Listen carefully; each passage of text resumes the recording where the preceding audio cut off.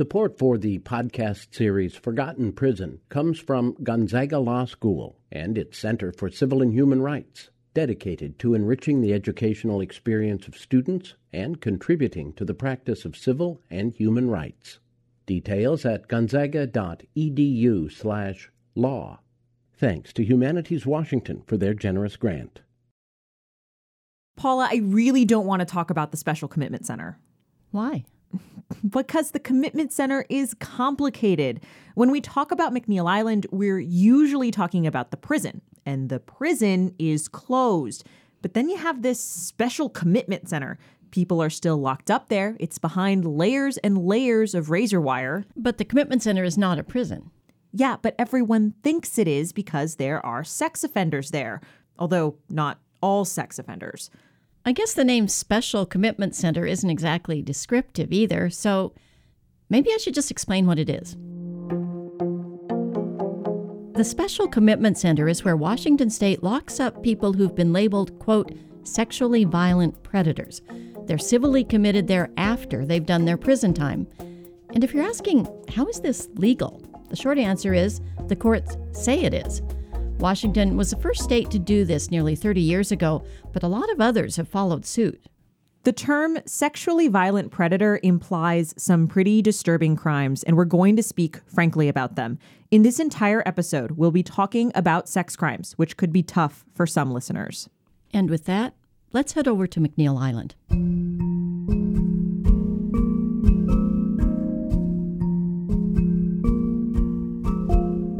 From KNKX and the Washington State History Museum, this is Forgotten Prison. I'm Simona Licea. And I'm Paula Wissel.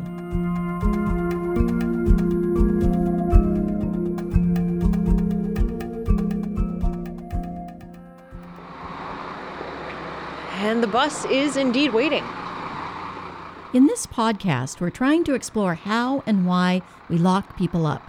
So, of course, the old prison on McNeil Island and its 136-year history can tell us a lot.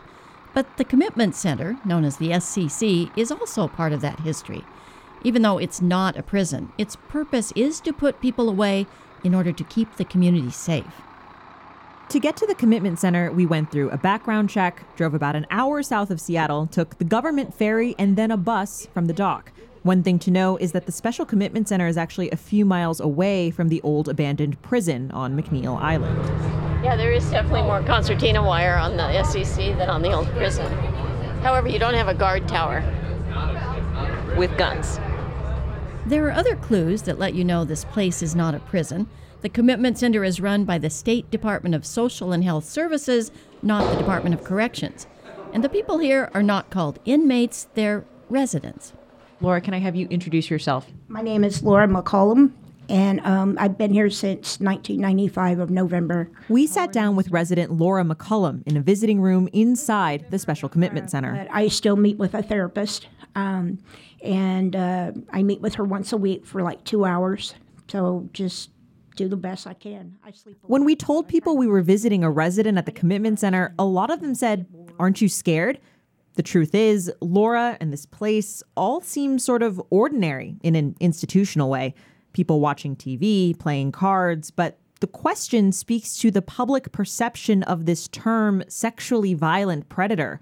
Laura, like everyone here, has been given that label by the state. And even though I understand what I did was wrong and it was really, really bad, I don't think I deserve just to be stuck here and forgot about, like, you don't exist. And I feel like that's happened to everybody here. Laura was placed in the Commitment Center after completing a 5.5-year prison sentence for child rape in the first degree. She didn't want to talk about her crime, but according to Pierce County court records, Laura pleaded guilty in 1990 to having oral sex with a 2-year-old girl, a child she often babysat.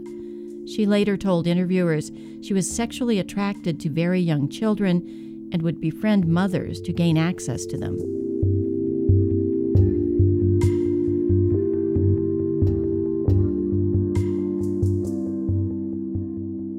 Pretty much all the other residents here are men. Laura was the first woman in the country to ever be labeled a sexually violent predator. She's been at the Commitment Center for more than 20 years.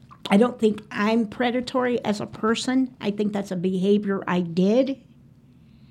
But me as a person, I'm just me. I'm Laura. And I can change and not do predatory acts. Reports from analysts in the court records trace Laura's crimes to abuse she herself suffered as a child, a pattern that's pretty common among residents at the Commitment Center. The records also indicate that before she was arrested, Laura sought mental health treatment, saying she had urges to molest children. But from what we can tell, no one took any action, and she continued to have access to kids. She actually elected to come here, feeling it might help her. But now she seems to regret that move. Unlike prison, where you have a set release date, people here are committed indefinitely. But you're supposed to be able to get out through treatment. Residents can be released unconditionally or with restrictions. Laura is trying for that second option. I'll have a chaperone, so when I go to the store, or I go to the doctor, I'll have somebody with me so I'm accounted for. Getting out of the SCC isn't easy. In the nearly 3 decades the Commitment Center has been operating, the state has tried to send 478 people here and has successfully committed most of them. Of those who have been committed, about 80 have been released unconditionally. And even if you're willing to remain under supervision, there are a lot of hoops to go through, like finding housing or sometimes having to go through another trial. People who do get off the island also face pushback from neighbors. So residents like Laura say they're in a no-win situation, forever tied to what they did. Okay. So this is the recreation center. There's a bunch of different things in here. So we got our music room. Here the residents are about 230 residents are forced to remain on the island, with most of them, including Laura, living in what's called the Total Confinement Facility. As we're escorted around, officials are anxious to point out the amenities.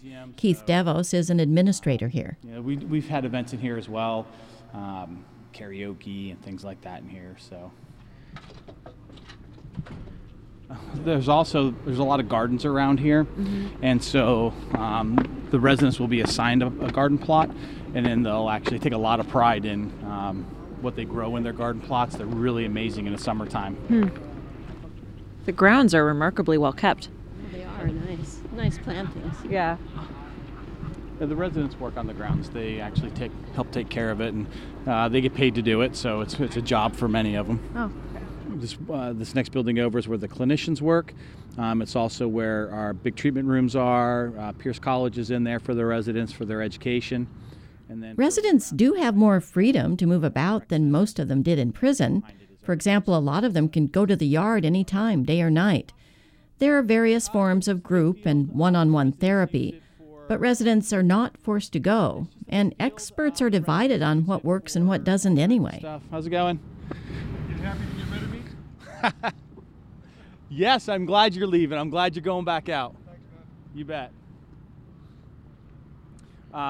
Yeah, so they'll use it. You'll see Matt here. Most of us would probably rather not think about those so-called sexually violent predators out on that island in South Puget Sound. But forgetting about the Commitment Center has real consequences for people like Laura.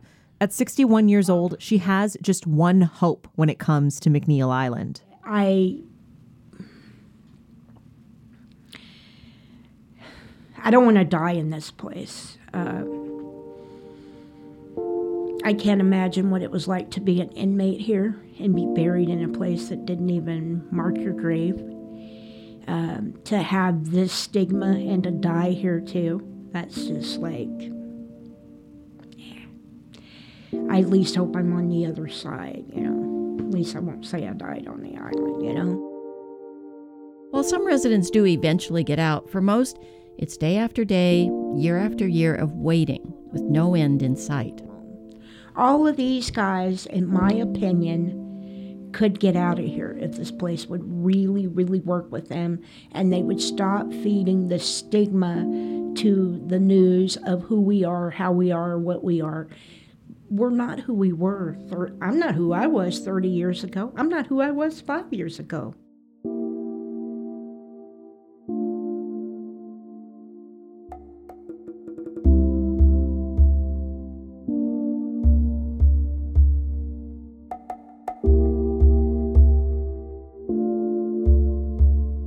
But if Laura ever were to leave the island, one woman in Tacoma says she would be terrified. I don't think that she should be ever let out. I believe, she should be in there for a lifetime. Amber was Laura's victim, the one Laura pleaded guilty to raping when Amber was very, very young. Amber is now 33. We talked to her and her father William in their apartment in Tacoma's Hilltop neighborhood. We're only using their first names to protect their privacy.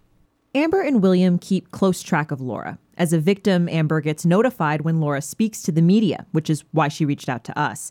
When Laura is trying for release, Amber sends letters to the state explaining why she thinks Laura should never get out of the commitment center. All these years later, she's still afraid of what Laura might do. Now, she doesn't remember what Laura did to her because she was so young at the time, but she and her father say Amber was about 9 when she found out. How it happened is I went into my dad's living room and I found these videos and it said Amber 1, Amber 2. And I was like, oh, what is that, And so I popped them in the movie thing and I was on the news. My whole, everything that happened with Laura, everything. And I didn't know nothing about it because I was a year and a half. And so after that, she went into therapy. William, who got custody of Amber after the abuse, says Amber acted out and struggled in school for years. So do you really blame Laura for all of this that has happened to you? Yeah. Yep, I do. I don't know. My feeling is we talked about it before you two came today. And I asked Amber, I said, do you really want to put yourself through this, And she goes, yeah. And I asked her, what do you want Laura to know? Or what do you want the world to know or understand? And she told me, she goes, the biggest thing I want people to understand is to know that she hurt a lot of people, not only me, but a lot of other kids out there. Why should her sentence be cut loose other than a life sentence? Because she gave her nothing but a life sentence, because she's still hurting today. Keep in mind, Laura wasn't sentenced to life. She already served her prison time. Although her commitment is indefinite, she's supposed to have a chance to get out. But William brings up something else here too. Even though Laura was only convicted in the one case, the court records from the 80s indicate she did admit to abusing other children.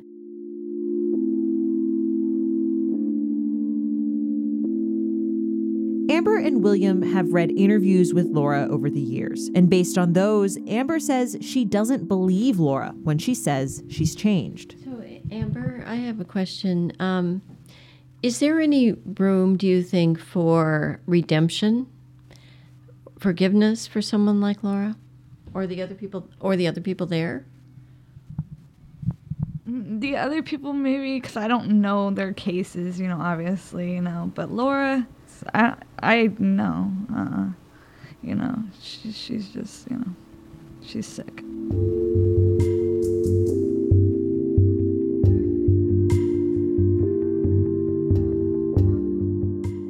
Amber and William's fear is very real. And like a lot of the general public, they don't really distinguish between prison and the special commitment center.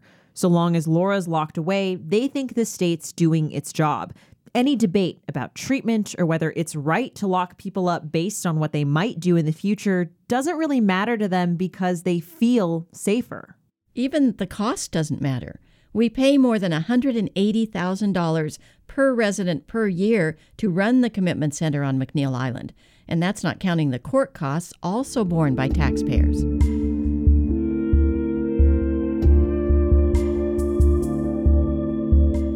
A lot of people feel the way Amber and William do. 20 states, the District of Columbia, and the federal government all have some form of this idea of post-prison civil commitment for sex offenders.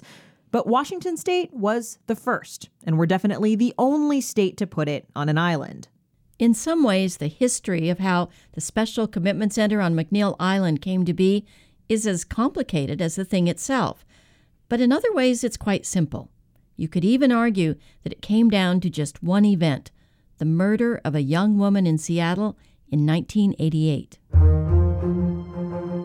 Police say a 29-year-old Ballard woman was found dead on Beacon Hill yesterday morning. The body of Diane Balashotis was discovered by a... What you're hearing is based on news reports from the time. An autopsy showed Diane Balashotis had been stabbed to death.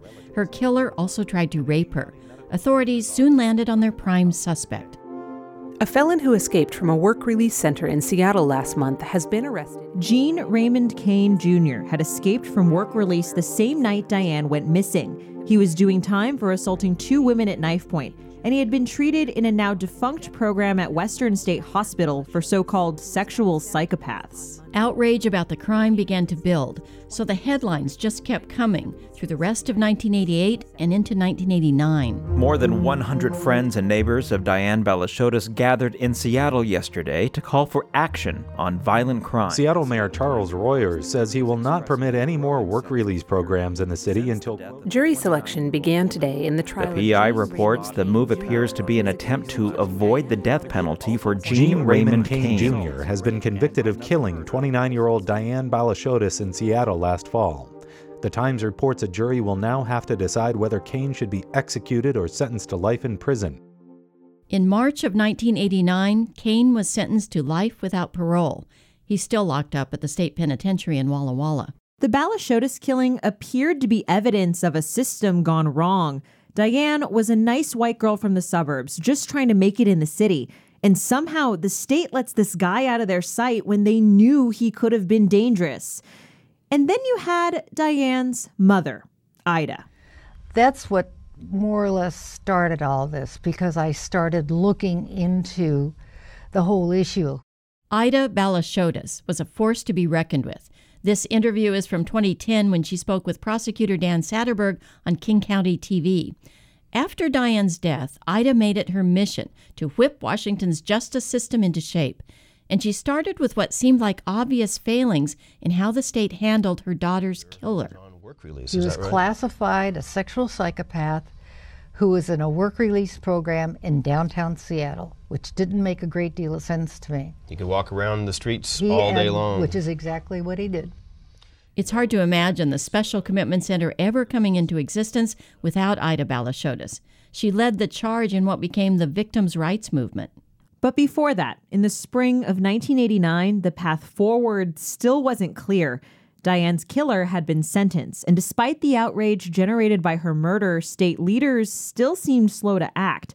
But then, something happened. Another shocking crime, this one involving a child. And in that particular case, this person was released. He abducted a 7-year-old kid in a park in Tacoma. The boy was raped, strangled, and sexually mutilated. His penis had been cut off, but he did survive. Would probably have killed him if someone hadn't heard them. It's every parent's nightmare. That's right. Absolutely. That's absolutely right. Everything about this case was shocking. As a reporter at the time, I remember having discussions in the newsroom about how we were going to talk about what happened to him on the air. The boy's name was never released, so we just referred to him as the little Tacoma boy. That's how everyone knew the story. Almost immediately, police arrested Earl Schreiner, who had just been released from prison. Schreiner had a long criminal record of assault, kidnapping, and murder, all involving children. This new crime put him back in prison for 131 years. The boy's mother, Helen Harlow, teamed up with Ida to call on state leaders to address crime. As summer began, the governor responded. He created the Task Force on Community Protection, and the mothers of these 2 crime victims had seats at the table. Here's Ida again from that 2010 conversation with Dan Satterberg. And this task force actually went around the state and held public hearings. We held 6 meetings. We virtually heard the same thing every place. They wanted them to be in prison longer. They wanted better ways of handling them. They wanted to know if someone was moving into their neighborhood, not just sort of drop there from place to place. It didn't make any difference. That the system had undervalued sex offenders. The system had broken down as far as they were concerned. Yeah. As 1989 came to a close, the task force presented what would become the Community Protection Act. It was a 90-page, $70 million bill calling for longer sentences, increased supervision, and this idea of indefinite civil commitment for the worst sex offenders. The landmark bill got bipartisan support, and it became Washington state law in 1990.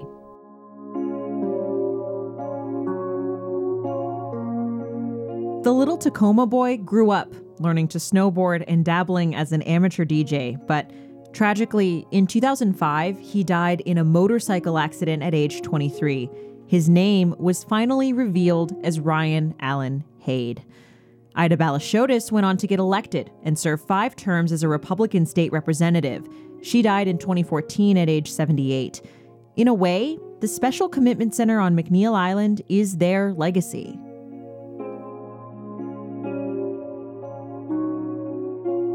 It was only 18 months from the time Diane Balashotis was murdered in Seattle to the day Washington's governor signed the Community Protection Act.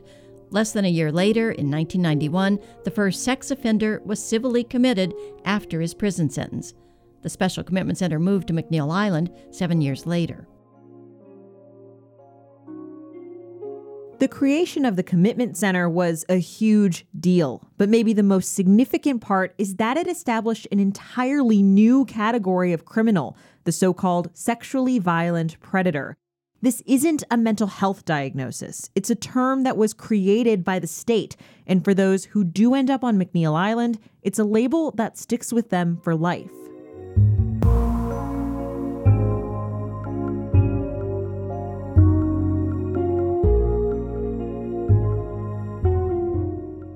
Although this new idea of a commitment center for sexually violent predators did have quite a lot of support, it was also immediately clear that this was going to create some legal questions.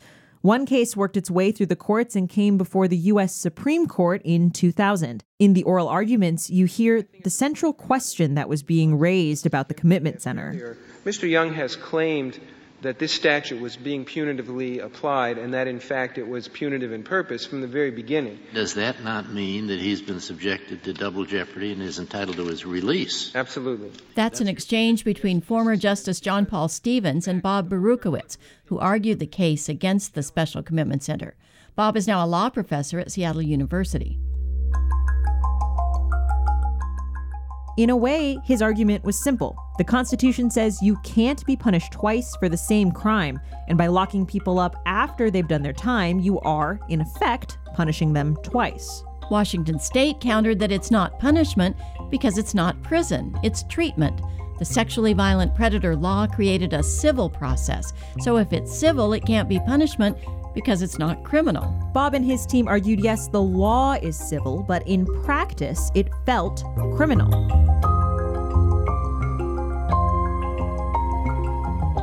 But in the end, Bob lost the case. The Supreme Court ruled 8-1 that the Commitment Center is constitutional. But all these years later, he still thinks it's a bad idea. It's really almost incomprehensible that in America we'll lock people up based on this prediction of dangerousness in the future, even though they've been punished.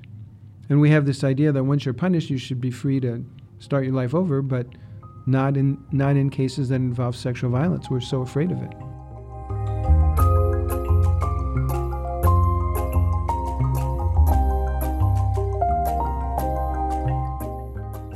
Over the years, numerous lawsuits have been filed against the Commitment Center. There was even a federal court order in place for over a decade to make the place less prison-like.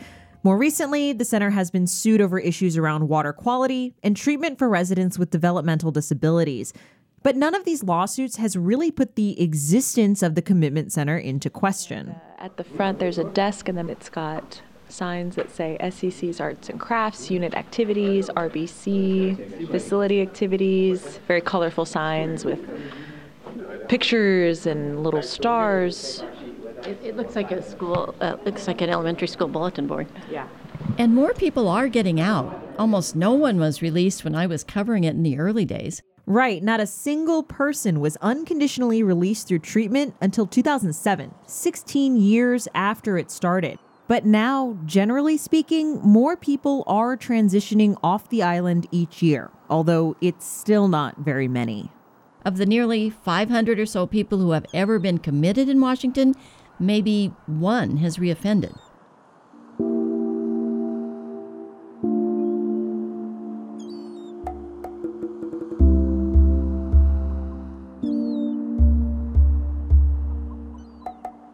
There still are a lot of questions, like How do we know it's keeping us safe? Why are we paying so much?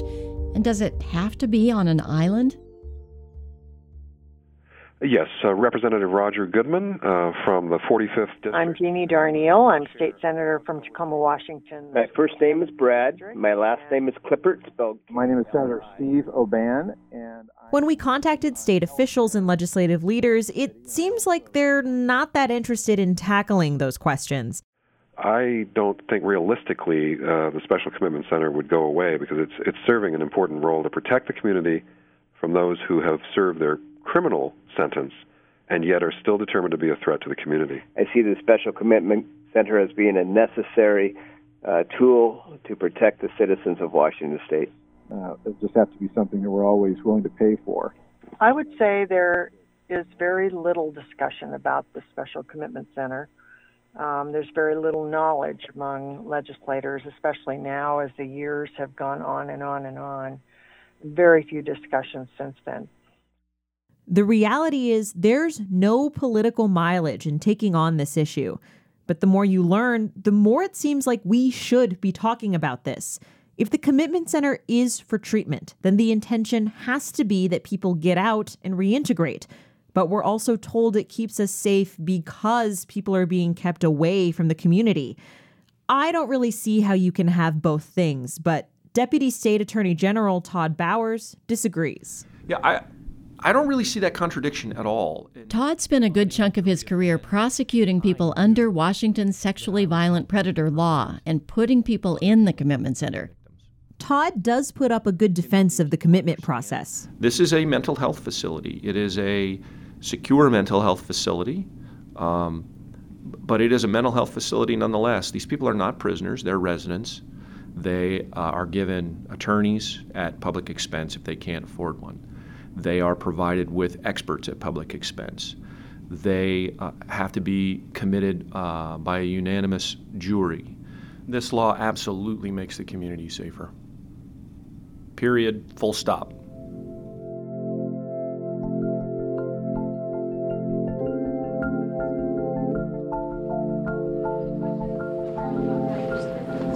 We wondered where Laura's room was. But residents of the Special Commitment Center and their advocates question that the law is working.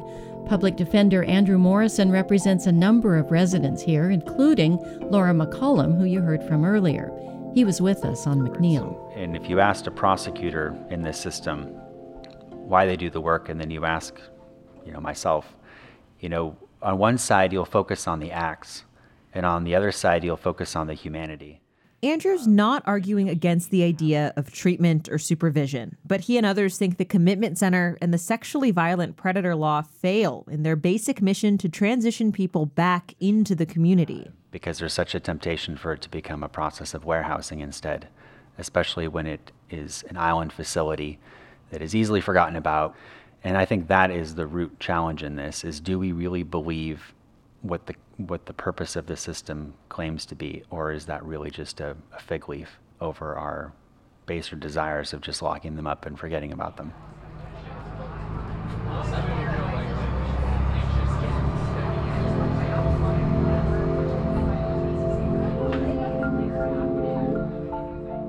As we get on the bus to head back to the ferry dock to drive back to Seattle, I wonder if that's why we're willing to pay so much for this.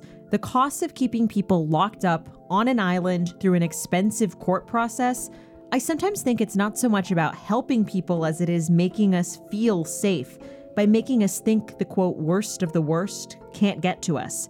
It's like we're paying for the privilege of forgetting about the people there.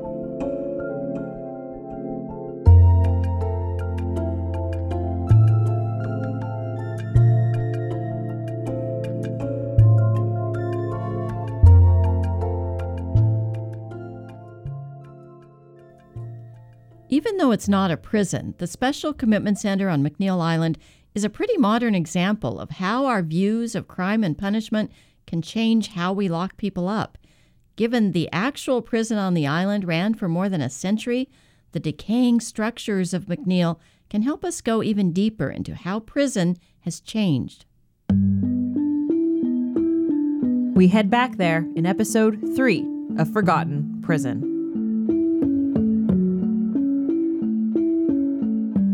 Forgotten Prison is produced by me, Simona Licea. And me, Paula Whistle. Our editor is Aaron Hennessy. Additional editing from Bethany Denton, who's also our mix engineer. Bill Anshel does our music, and Parker Miles Blom is the man behind our website, ForgottenPrison.org. That's also where you can find his amazing photos of the place. Kari Plogue is our digital content manager. Matt Martinez is our director of content. Our logo was created by Adrian Flores. Thanks so much to our partners at the Washington State History Museum, especially Audience Engagement Director Mary Michael Stump and Lead Curator Gwen Whiting. Be sure to check out the accompanying exhibit about McNeil Island at the museum in Tacoma. That exhibit runs through May 2019. More details at ForgottenPrison.org. We also get some financial support from Humanities Washington. Thanks also to everyone who helped out with this episode, especially Jeffrey Reddick, Posey Gruner, and Matt Martinez, who voiced those news reports, which were based on articles from local papers accessed through the Seattle Public Library. And thanks to Chris Wright with the Department of Social and Health Services. Special thanks to the NPR Story Lab and training teams, and we also want to thank all our colleagues at KNKX for their support. Be sure to subscribe and leave a review of the podcast, and please reach out. You can find our information at knkx.org. That website is also where you'll find all the news and music we have to offer at KNKX, and it's where you can make a pledge to support the in-depth journalism that you hear in this podcast.